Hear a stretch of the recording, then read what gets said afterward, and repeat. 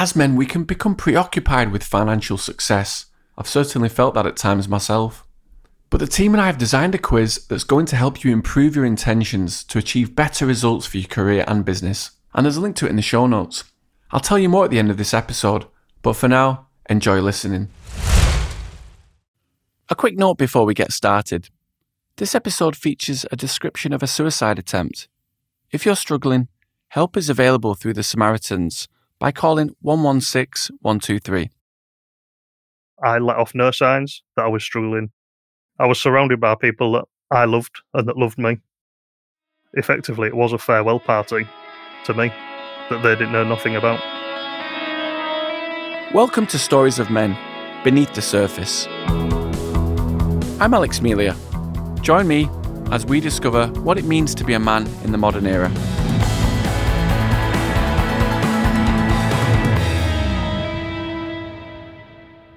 In this episode, we'll hear how a stranger's kindness saved a man in his darkest moment and how opening up to friends and family helped him cope with profound loss. For as long as Luke can remember, he'd wanted to join the army. He had his whole career mapped out. As soon as he turned 16, he left school and sent off his application. In no time at all, he was doing basic training. But 12 months in, tragedy struck. He suffered a bad knee injury, and his lifelong dream came to an abrupt end. Luke went from job to job. He turned to alcohol. His life was spiraling out of control, until one night in November 2018, when Luke made a decision.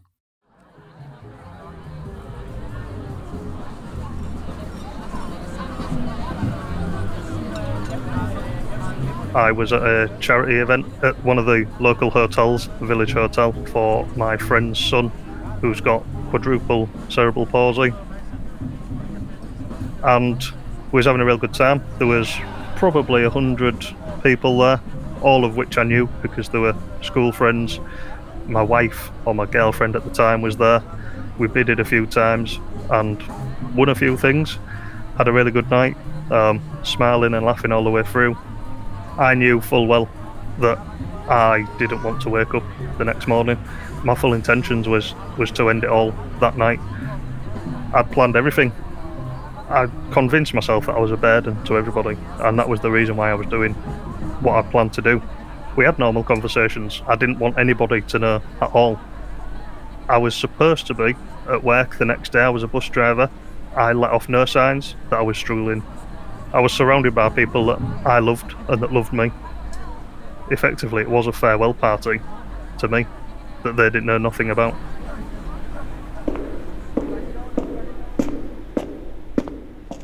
I left the hotel. I went by a petrol station, got a few more beers, and continued my path and my walk. This was the early hours of the morning, 5 o'clock. It was really wet, but it was really, really warm. It was like really humid. It was like a really nice morning. I knew the sun would be coming up soon, an hour or so, and my intention or my plan was I was going to be gone by the time the sun came up.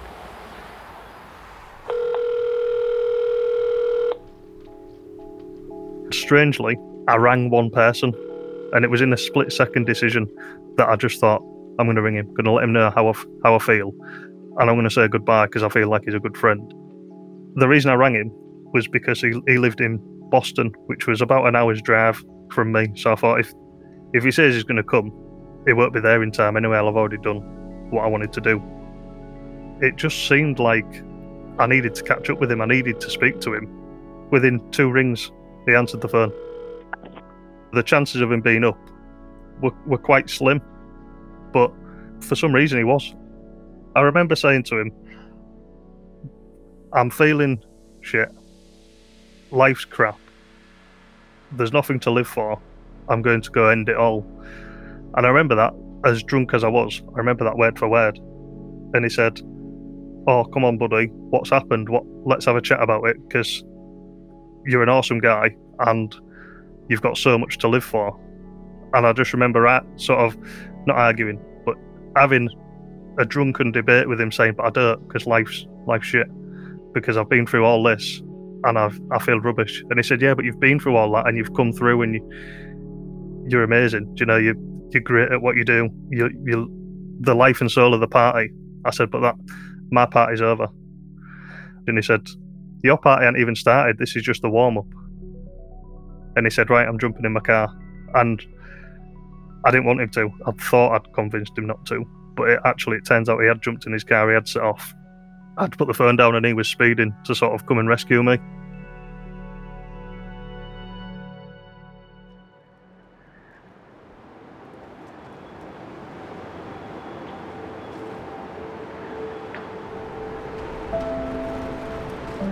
So I'm speaking to one of the Humber Bridge guys at the toll booth, and this was the point where I probably started to slip and my facade started to disappear and my act was obviously coming down.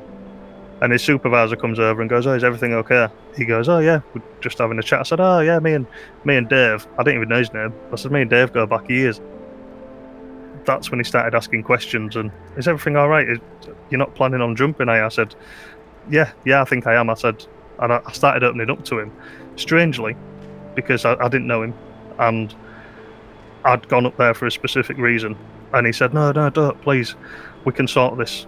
Sort of out of nowhere, the police turned up and they put me in the back of the police car.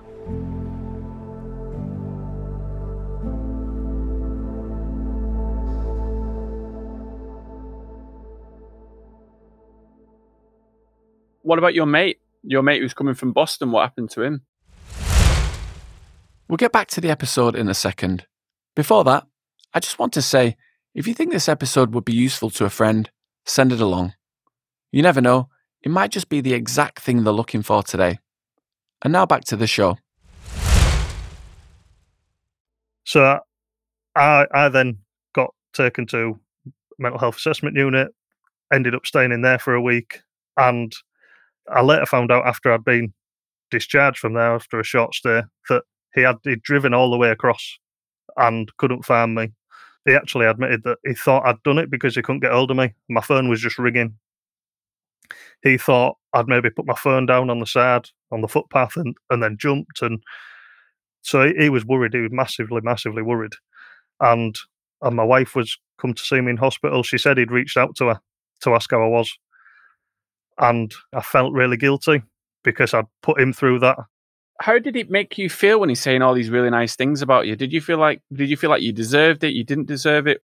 I felt like he was just saying it to keep me going, and which worked for 20 minutes on the phone. And I suppose actually looking back, it worked a lot more than just those 20 minutes because I'm still here.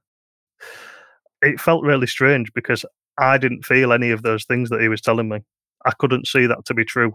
And he maybe thought it was a cry for help, which I suppose looking back it was. I needed somebody to stop me. And I can only say that upon reflection, and I've said it a few times before, because I have got a lot to live for. I was the life and soul of the party. And everything he was saying was genuinely true in that phone call. In terms of all the experiences that you'd gone through, it sounds like you didn't feel like you felt less of a man. Absolutely.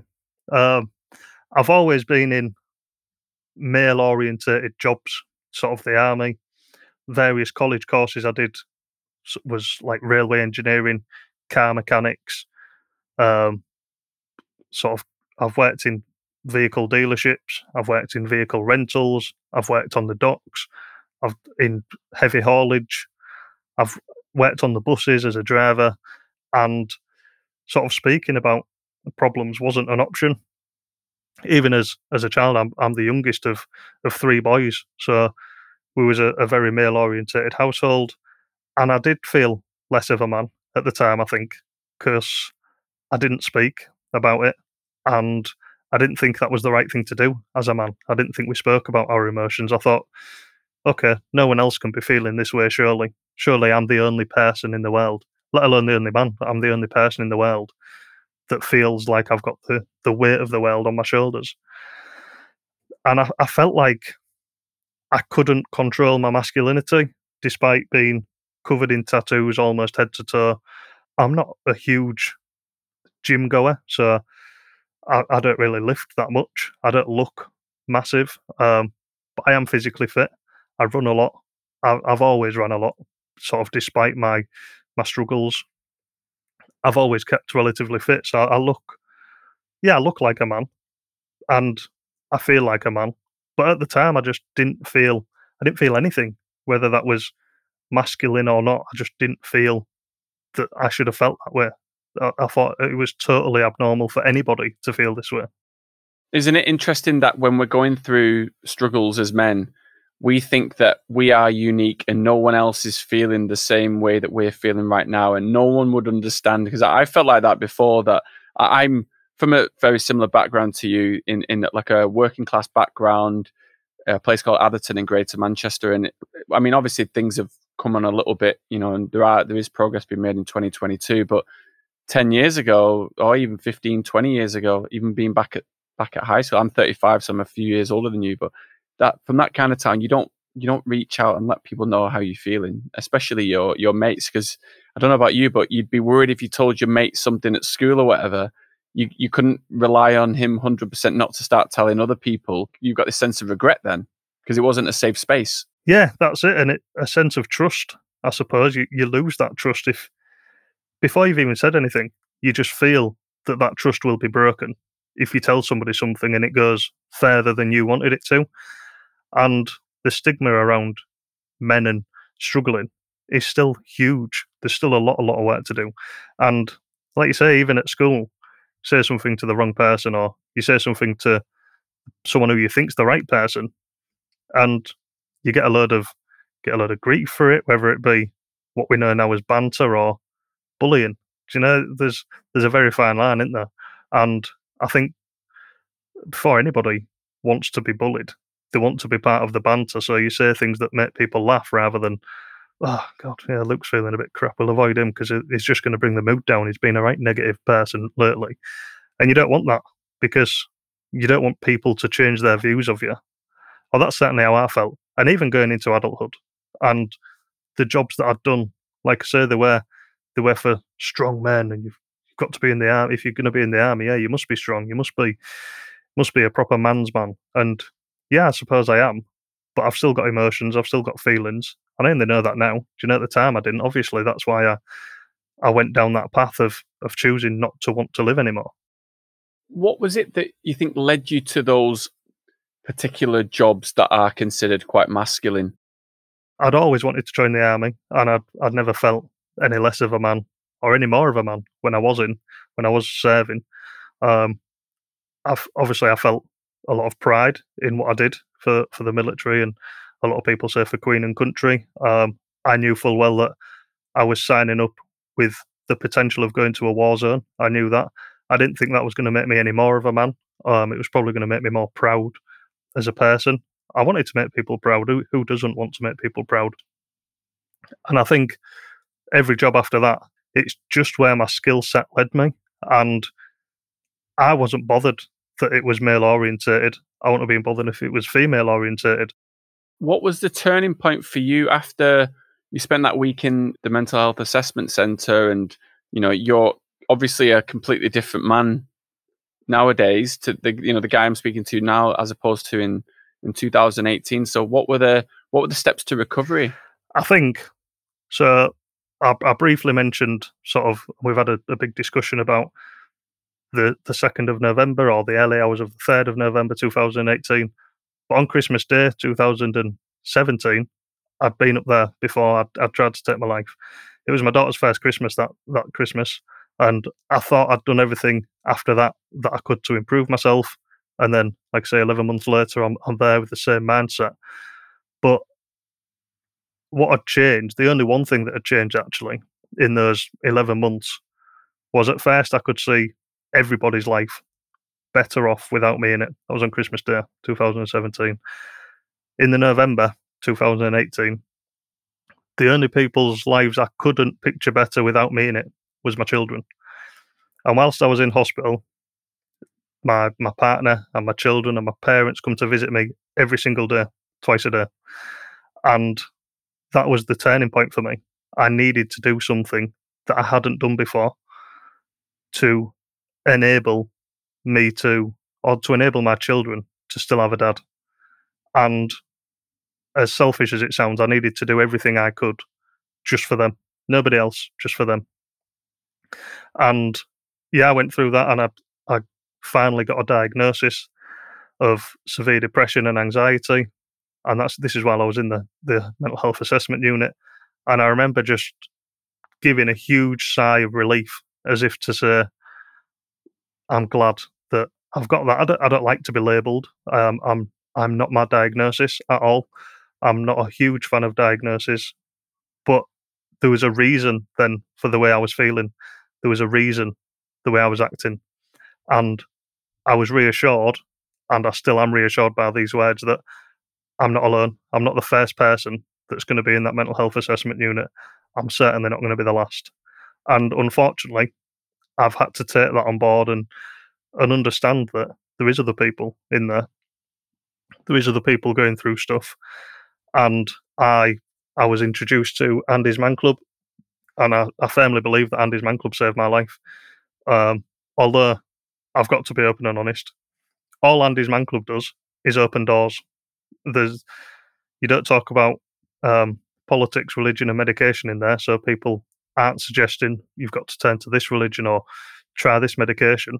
It's just a safe place for men to talk, and like-minded men is the most important thing. That other people are struggling. It's a place. There's 110 clubs across the country now, so there's 110 places across the UK where people can talk, where men over the age of 18 can talk about the problems with other men that have had similar problems, or that are previously or currently. And it's just a good place to socialise, which is what I needed. I don't drink alcohol anymore. 4 years sober as of 4th of November 2018. My last drink was on the 3rd up on the Humber Bridge. And it's strange. My life is completely different. I was curious about your friendship with the guy from Boston, because there's something really beautiful about when you have a great bond with any kind of people. But I crave the male friendships that I've got in my life, and the kind of the magic that comes from the conversations and the shared experiences and all of that. How's your relationship with him nowadays? And when was when did you have that chat with him about the fact that, you're still here, you're going to put all the necessary work in to improve your life for your kids' sake, but also for your own?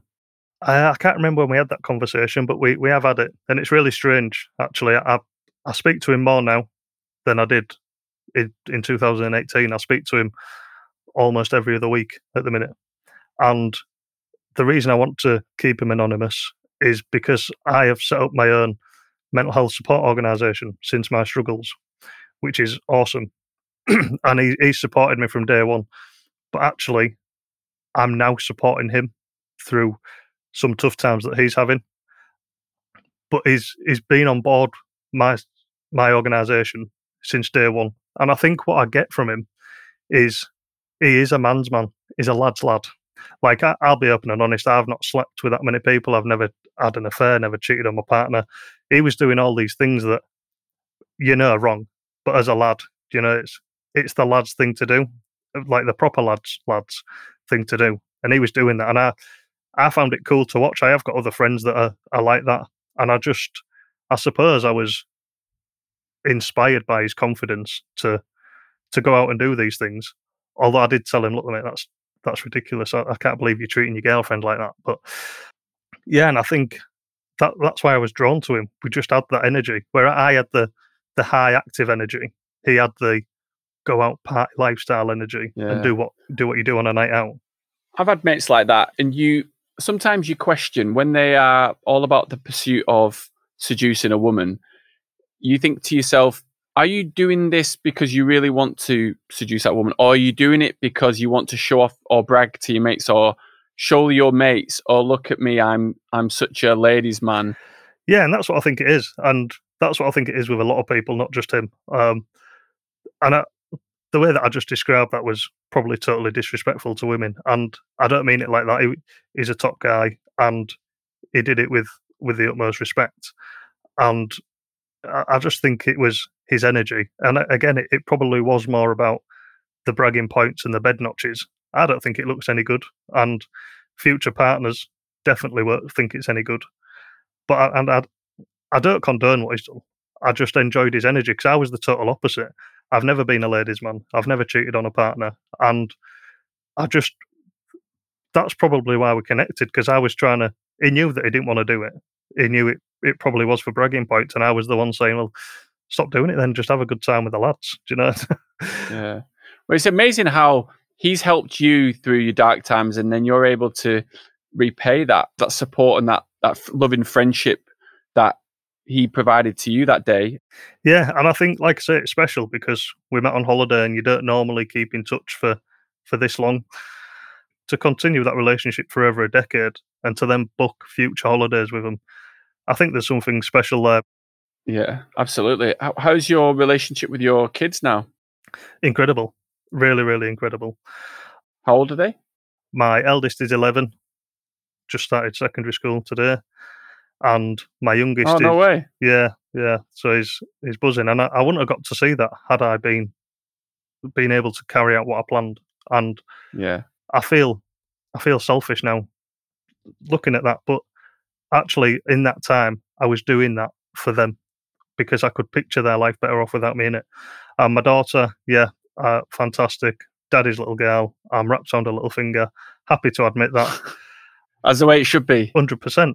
I'll do everything for her, and she does literally nothing for me apart from brings joy to my world, and it's awesome. But in the midst of that, sort of after our 11-year-old was born, just 11 months after he was born, me and my partner went through a stillbirth, and the consequences of that added to part of the traumas of my life and the reasons why I did what I did and wanted to end my life, particularly on Christmas Day, because it's all about family, and I couldn't bear to wake up another morning without him being there. And although that was one of the reasons why I ended up doing what I did, it's also consequently forced me and my partner, my wife now, to wrap both of our children in cotton wool because we know how precious life is, and we don't want anything to damage or hurt them, whilst we still want them to have a life full of joy and socialising, which they do. They've got everything. They've got probably more than a lot of people. We're very, very lucky, and they're very lucky, and I make them know that they're very lucky for what they do have and the friends that they have and the opportunities they have. But yeah, it's forced us to be a lot more cautious, and I think naturally, other people in my situation would probably do the same. My last question today is, where's Dave? Where's Dave? I'm not sure. I'd like to bump into him. I'd like to speak to him and sort of thank him. I hope he's okay. I hope he's still been an awesome guy. The job can't have been that glamorous, just charging people £3 every car that comes up, just £3, please. That's all he said. You know, there was probably no conversation outside of that. I'd love to take him for a drink. Although I don't drink, I'm happy to stand in a pub and let him chain away to me. I'd like to think that he'd be pleased with where I am now. Like I say, I work for the NHS within mental health. I've set up my own mental health organisation. I'm a facilitator at Andy's Man Club. I'd like to think he'd be pleased that just that gibberish conversation that I had with him was enough to save my life, and pressing that button underneath the counter that I didn't know existed was enough to give me a second chance.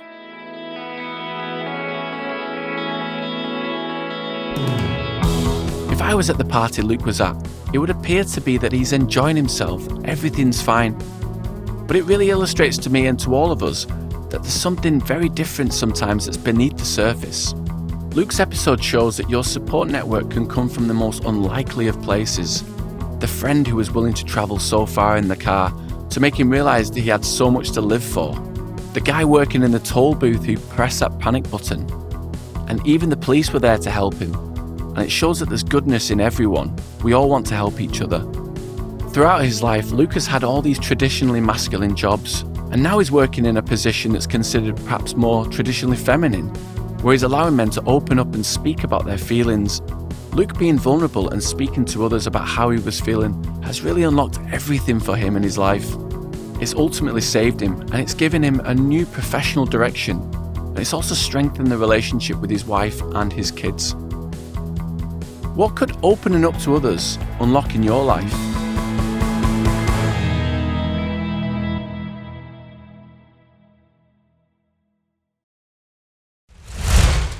I mentioned at the start about us as men caring a lot about financial success.